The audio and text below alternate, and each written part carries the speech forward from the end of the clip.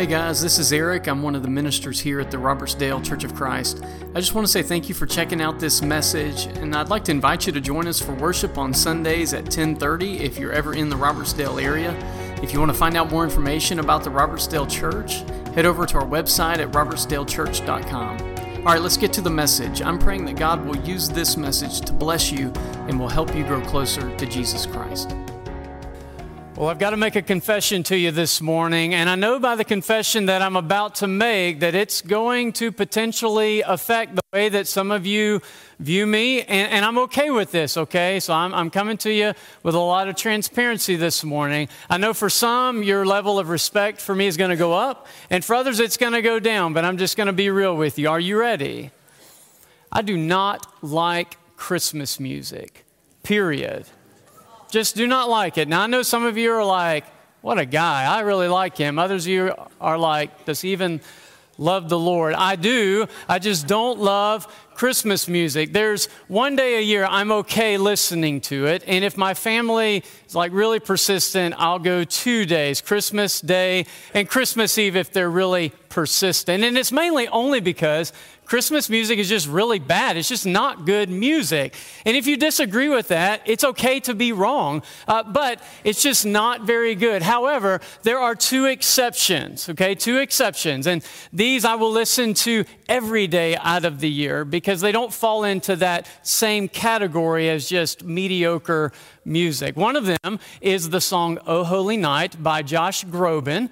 Classic. If you've not listened to that, what are you doing with your life? The second one is the song "Mary, Did You Know?" particularly by the Gaither Vocal Band, but there are others that have done that song that I really like. And I love the lyrics behind that song because it's asking a great question. When Mary is holding little baby Jesus, does she have any idea? What does she know in that moment of who that child was going to grow up to be? Did she know that one day this baby that she's holding would walk on water? Did she know that one day he would be hung on a cross? Did she know that he would be the great healer and great physician? Did she know that he would be her Lord? It's a great question. And we've been in this series that we started last week called "He Shall Be Called." Appreciate Hurston reading that text to us. That's the text we're going to be in for the next couple of weeks, where 700 years before Jesus is born, Isaiah writes about the coming Messiah and gives us a couple of names that he's going to be called.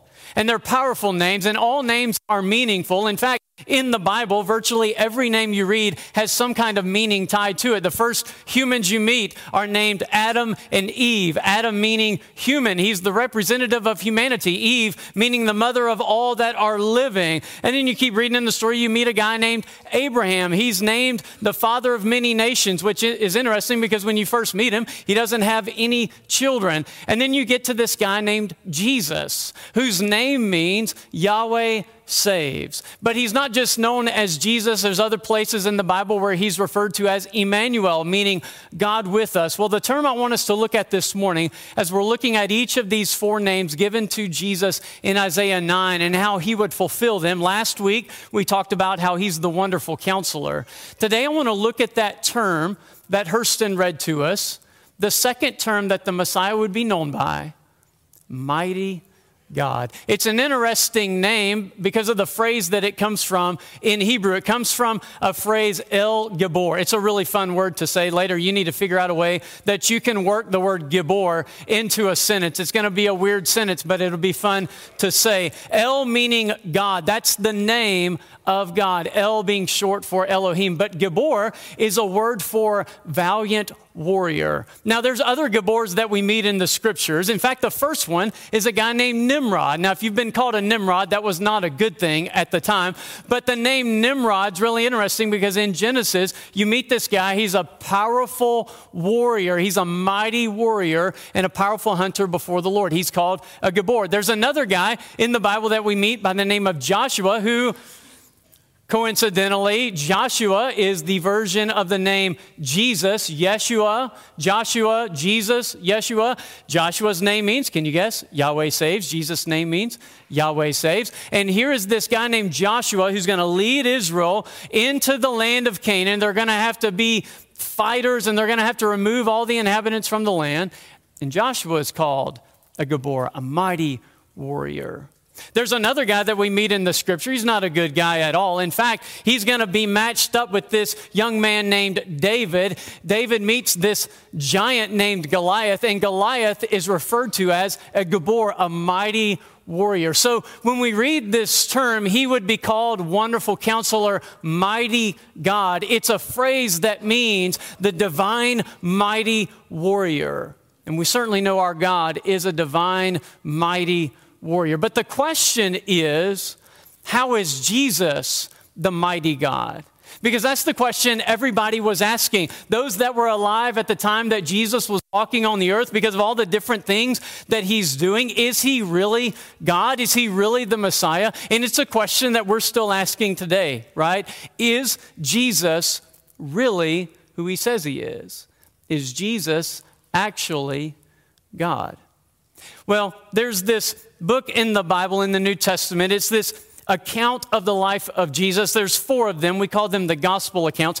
There's one that I am drawn to more than the others. They're all awesome. I love them all. But, sometimes you have a book of the Bible that you like a little bit more than the others. And of the gospel accounts, the one that I enjoy the most is the Gospel of Mark. There's a couple of reasons. One, I love the way Mark puts this narrative together about the life of Jesus, but also he just cuts to the chase. He's got a thesis at the very beginning, and then every story as you go through is showing us how Jesus is fulfilling the very first statement of Mark's gospel. Are you ready for it? Here's what Mark 1 verse 1 says. The beginning of the gospel of Jesus Christ, the Son of God.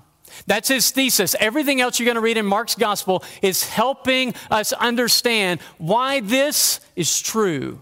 Why the story of Jesus is good news. But it's not just good news. It's the greatest news you've ever heard. And what is that news? It's that Jesus is the Messiah, the Son of God himself. And what he's going to show us in an account we're going to look at this morning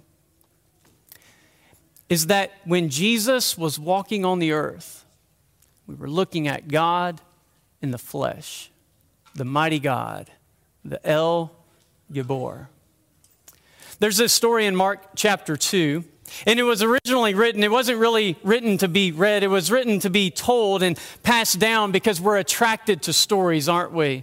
And when you get to Mark chapter 2, Jesus finds himself in Capernaum. It's this little fishing village on the north shore of the Sea of Galilee. It's a part of this little circle that Jesus made, this little circuit going around healing and teaching and telling people about the kingdom of God. And in Mark 2, he makes his way into Capernaum. It's Matthew's hometown. Do you remember Matthew, the tax collector that Jesus invited to be one of his disciples and apostles?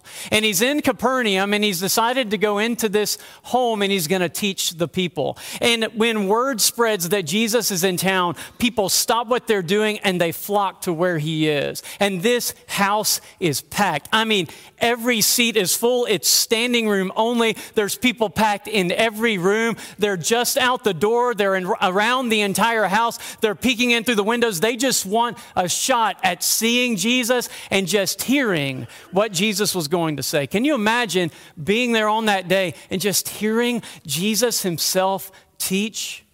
It says over and over in the Bible that when people heard Jesus teach, they were amazed because he taught them with such clarity. There was no guessing. There was no interpreting. This is the Word of God himself teaching the people what the Word of God itself means. And they're drawn to it. They'll sit there for hours and hours and hours just to listen to him share what the Word means. And there's no way to get in there. In the meantime, there's this guy who's in need of a miracle. See, he's paralyzed. He can't move his legs. He can't walk. He can't run. He can't provide for himself, much less a family. We're not told if he's born with paralysis or if there's some kind of accident that happened in his life. Was there a time in his life where he grew up just like any child running around? Maybe as a teenager, maybe as a young adult, he has some kind of accident. And all of a sudden now there's no more feeling, much less use of his legs.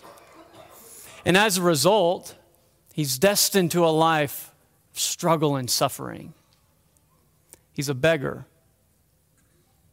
And in fact, the people that are around him think that he's done something wrong or his family has done something wrong. It's not just that he can't walk, it's that everybody that sees him in that culture is judging him because they all believe that the reason he's dealing with what he's dealing with is some kind of punishment from God. Either you or your parents or your grandparents did something sinful, and this is God's punishment that he's doled out on you. That's what a lot of them thought at the time. Can you imagine walking around with that kind of burden, feeling that like you're being punished either for something you did or something your parents did that you might not even know about? And here he sits on the street corners every day, begging people for money, just so he can survive to the next day, and the next day, and the next day, as he awaits that one day where he no longer has to beg because his life is over.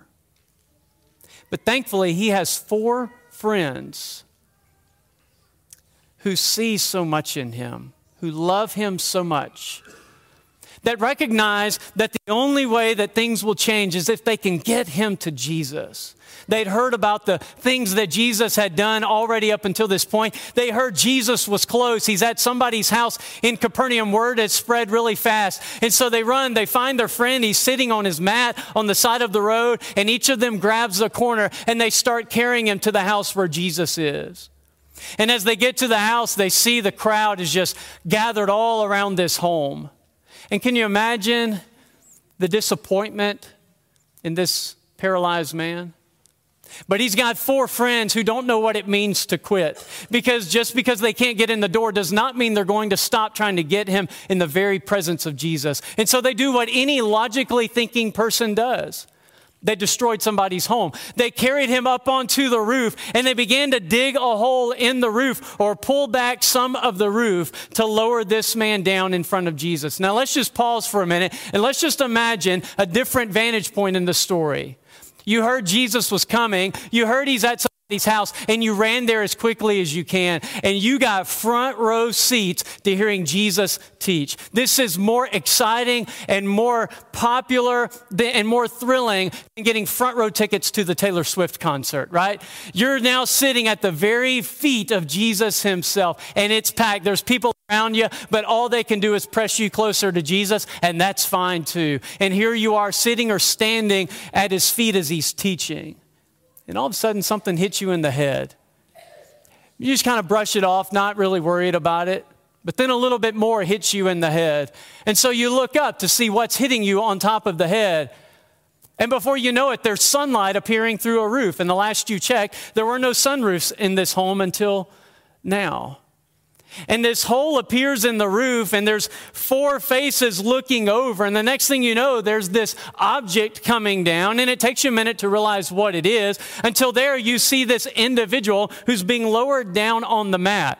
And you realize there's only one place he's going to go, right in front of Jesus. You either move or he's going to land right on top of you. And so you do your best and everybody moves, and there's this chaotic commotion, even more so than our Christmas party and Chaos Christmas last night, right? And you're moving out of the way. Sorry, you had to have been there. You're moving out of the way, and there this man is dropped right in the very presence of Jesus himself.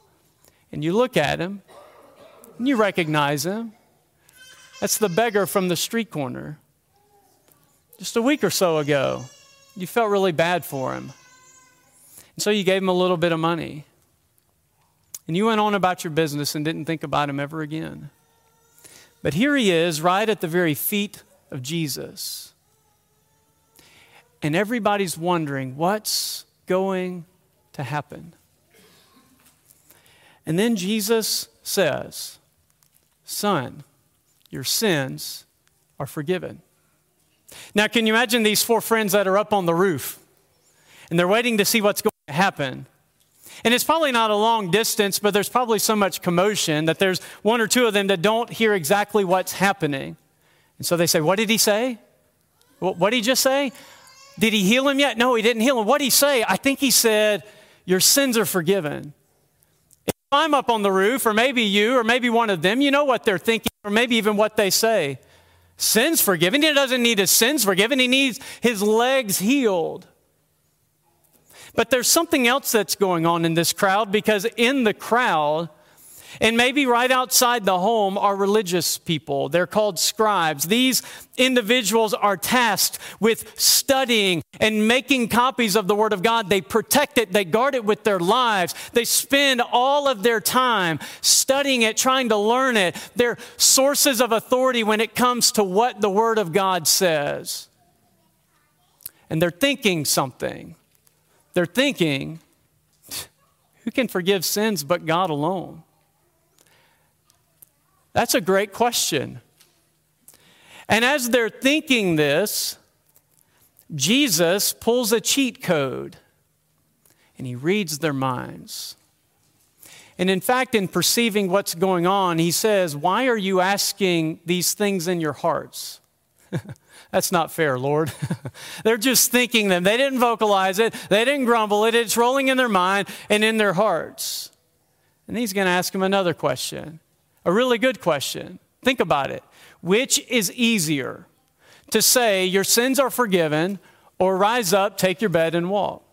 Well, obviously, it's easier to say your sins are forgiven, because if I pronounce on you the forgiveness of sins, who knows whether or not that is true? Only God.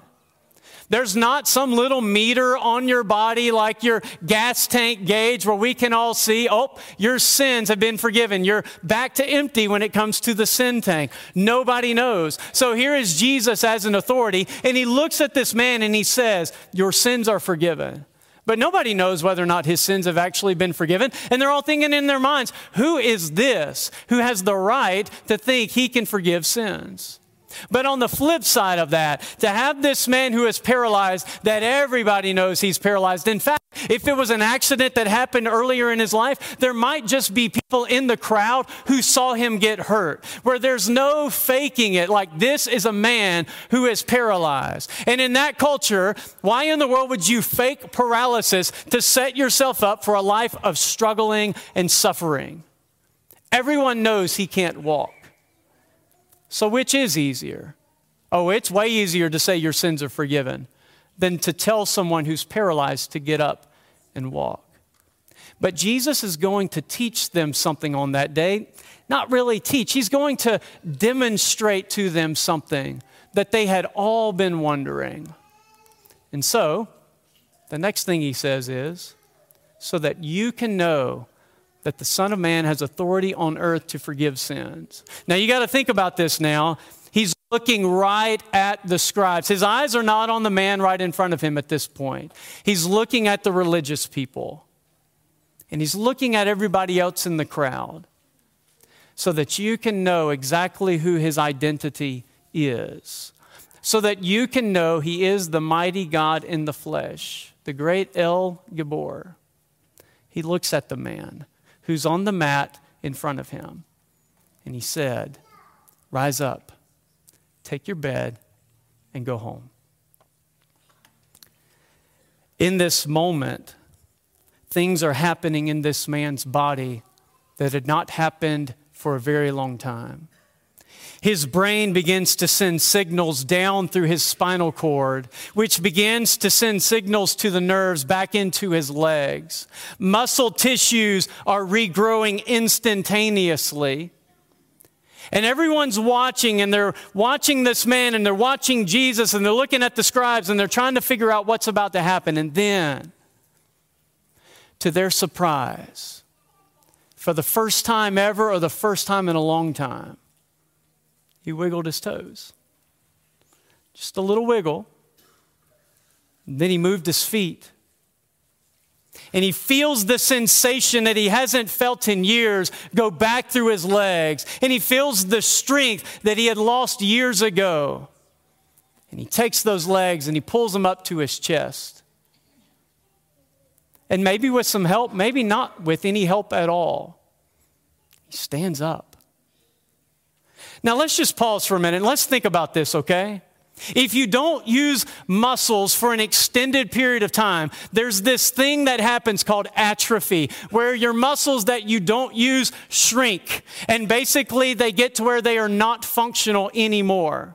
Now, if you had told this story and said that this man regained feeling in his legs and for the next year relearned how to walk, we would go, wow, what a modern miracle of modern science. But that's not what the story says. What the story says is a man who had been paralyzed either for years or for all of his life had his strength regained and he stood up and he walked home. He didn't have to relearn how to walk because when Jesus heals, he didn't just make him better. He didn't just help him regain the feeling. This miracle caused those muscles to grow back instantaneously to the very degree that now he could lift himself up, support his own body weight, remember in his mind what it requires to put one foot in front of the other. And to the surprise of everyone that is there that day, he picked up his mat and he walked out of the house and he went home. But I guarantee you it was not before he wrapped his arms around Jesus and through some ugly crying,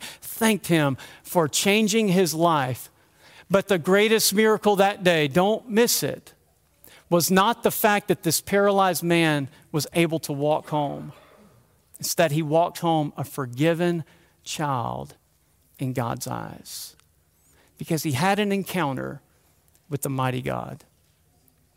There's a couple takeaways for us this morning that I really believe we need to remember today about who Jesus is as we think about surrendering our lives to him and worshiping him. The first one is that Jesus had power over the physical world. As you read through the Gospels, as you read stories like this, it's just story after story showing us how powerful Jesus is because he is God in the flesh. In John chapter 1, in Colossians chapter 1, it talks about how Jesus created all things. What does all things leave out? No thing. He created everything, which is why he has the power to recreate everything. You see, if you create something, you have power over it and you can control it. Unless it's artificial intelligence, then you have no control and it'll probably take you out at some point anyways. But Jesus had power over the creation. That's why he could look at a man who couldn't walk and he could not only regain his feeling, but he could regrow the muscles in his body. It's why Jesus could look at a crowd of thousands, 5,000 men plus women and children, and he could take a kid's Happy Meal, a couple of loaves of bread and a couple of fish, and he could multiply it to feed this crowd of thousands and have enough for everybody to get insanely full and then have enough to send every one of his apostles home with a reminder and with dinner for the next day to remind them of the power of God. It's why Jesus, in the middle of a storm, could be asleep in the stern of the boat. And then when the disciples think they're going to die and they finally wake him up, he just says, "Peace, be still." And instantly the storm is calm. The waters are completely calm. It's why in another storm, as his disciples think this is the end and they're bailing water out of the boat, that Jesus on the very surface of the waves could make his way out to the disciples walking on the top of the water. It's why he can bring peace to your chaotic life. It's why he can take your broken relationships and make them whole. It's why he can change the very course of your future. It's why he can bring healing to your infirmities. Because he is the mighty God. He has power over this world. He has power over the spiritual world.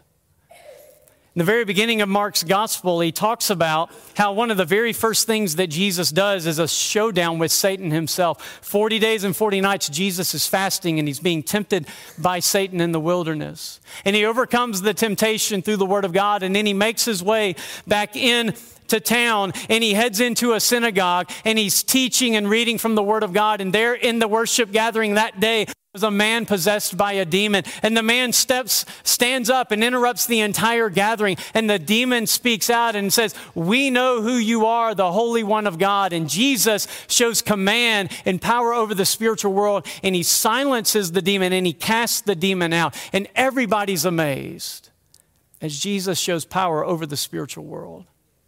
And what you must understand is that when Jesus was sent to the cross and he hung there waiting to die, the powers of hell were throwing a party. They thought they had won. And I love what Paul said in 1 Corinthians chapter 2.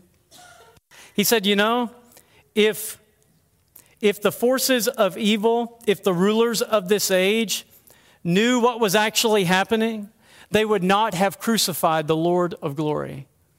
What they did not realize was that hanging Jesus on the cross was the worst thing they could have done. The best thing for us, the worst for evil. Because only God can take something evil and conquer it and make it good. And it's because Jesus walked out of the tomb on the third day that sealed the defeat of the forces of hell itself and ensured our victory over our sin. Speaking of, it shows us he has the power to forgive sin. That's what they were all asking, right? Who but God alone can forgive sin? And they were absolutely right. No one can forgive sin but God alone. I can't pronounce it to you. Nobody in this world can pronounce to you your sins have been forgiven. Only God alone. And when Jesus said, "Son, your sins are forgiven," he had every right to do so because he's God in the flesh. It's just this reminder to us that we can get so fixated on other things that we think are our greatest problems, but they're not. Your greatest problems are not financial. Your greatest problems are not relational. Your greatest problems are not midterms this week. Your greatest problems are not the person that stabbed you in the back. Your greatest problem is, always has been, and will always be your sin. But thankfully, you have a Savior who has the power to forgive you of your sin. Ephesians 1 and verse 7 says, it was through his blood that we find the forgiveness of sin. In Acts chapter 10, it talks about how the entire story of the Bible, all of the prophets talked about how it's through Jesus that we can find the forgiveness of sin. There's a crowd in Jerusalem in Acts chapter 2 on the day of Pentecost, just weeks after Jesus had died, had been raised and ascended back into heaven. And Peter stands up and preaches, and they recognize they had crucified the Lord himself. God in the flesh, they hung him on a cross. They shouted, "Crucify him, crucify him." And they recognized that they were sinners. And they said, "What do we do?" Peter said, "Repent. Let every one of you be baptized in the name of Jesus Christ for the forgiveness of your sin, and you'll receive the gift of the Holy Spirit." Sin is your greatest problem, but Jesus is the answer to your sin. Finally, Jesus shows us that he has the power over our last great enemy, the one that unless he returns awaits us all, the power of death. One of the very last stories that is shared in Mark's gospel is one of the most powerful. It starts out really grim, like there's no hope. Jesus has been in the tomb for 3 days. Everybody had given up hope. It looked like evil had won. Darkness was reigning until light broke into that tomb. And Jesus was revived and conquered death and walked out, being raised from the dead. And he appeared to his apostles, to the women that were present. He appeared, according to Paul, to over 500 people, and he ascended back into heaven. And as a result, gives us the greatest hope that we can have in this life, that regardless of what happens, the last great enemy has been defeated. That means death does not have the final word over you or I. Yes, there's 100% guarantee, unless Jesus returns, that every one of us will experience death. However, death does not win. not for the follower of Jesus. It's simply a passing from this life to the presence of the Lord. And we live every day with that hope. And it even, at times, causes us to stand at the casket of a loved one, grieving with broken hearts, yet rejoicing in the hope that death does not have the final word. Our future is in the presence of the Lord, in that final resurrected state, in the presence of King Jesus forever and ever. Because He is the mighty God who has all power to overcome our sin, the forces of evil, and our last great enemy. I want to leave you with words from John's Revelation, who's going to describe this mighty God in the flesh beautifully, powerfully, as the great divine warrior king that King Jesus is. He says, I saw heaven standing open. There before me was a white horse whose rider is called Faithful and True. With justice he judges and wages war. His eyes are like blazing fire, and on his head are many crowns. He has a name written on him that no one knows but he himself. He's dressed in a robe dipped in blood, and his name is the Word of God. The armies of heaven were following him, riding on white horses and dressed in fine linen, white and clean. Coming out of his mouth is a sharp sword with which to strike down the nations. He will rule them with an iron scepter. He treads the winepress of the fury of the wrath of God Almighty. On his robe and on his thigh, he has this name written, King of Kings and Lord of Lords. He's faithful and true. He's victorious. That's my King. As that video that we saw at the very beginning of our gathering said, do you know him? Have you surrendered your life to King Jesus? He's the only one who can conquer the greatest problem in your life. He's the only one who can provide you with the hope of eternity. He's the only one worthy of surrendering your life, because He is our wonderful counselor. He is our mighty God. And I hope that if you don't know Him yet, today, you'll ask a question. Maybe you've been on this journey of faith and God has led you to this moment where you're ready to surrender your life to Jesus Christ. You're ready to confess your belief in Him. You're ready to repent of your sins and be baptized into Christ. There's nothing greater that you can do today than to make Jesus your King, to surrender your life to Him. Today, if you need the prayers of this church family, if you need to recommit your life to Him, you want to respond publicly or privately, please listen to the call of God, however He's calling you to respond. If we can encourage you in any way, please let us know as together we stand and sing.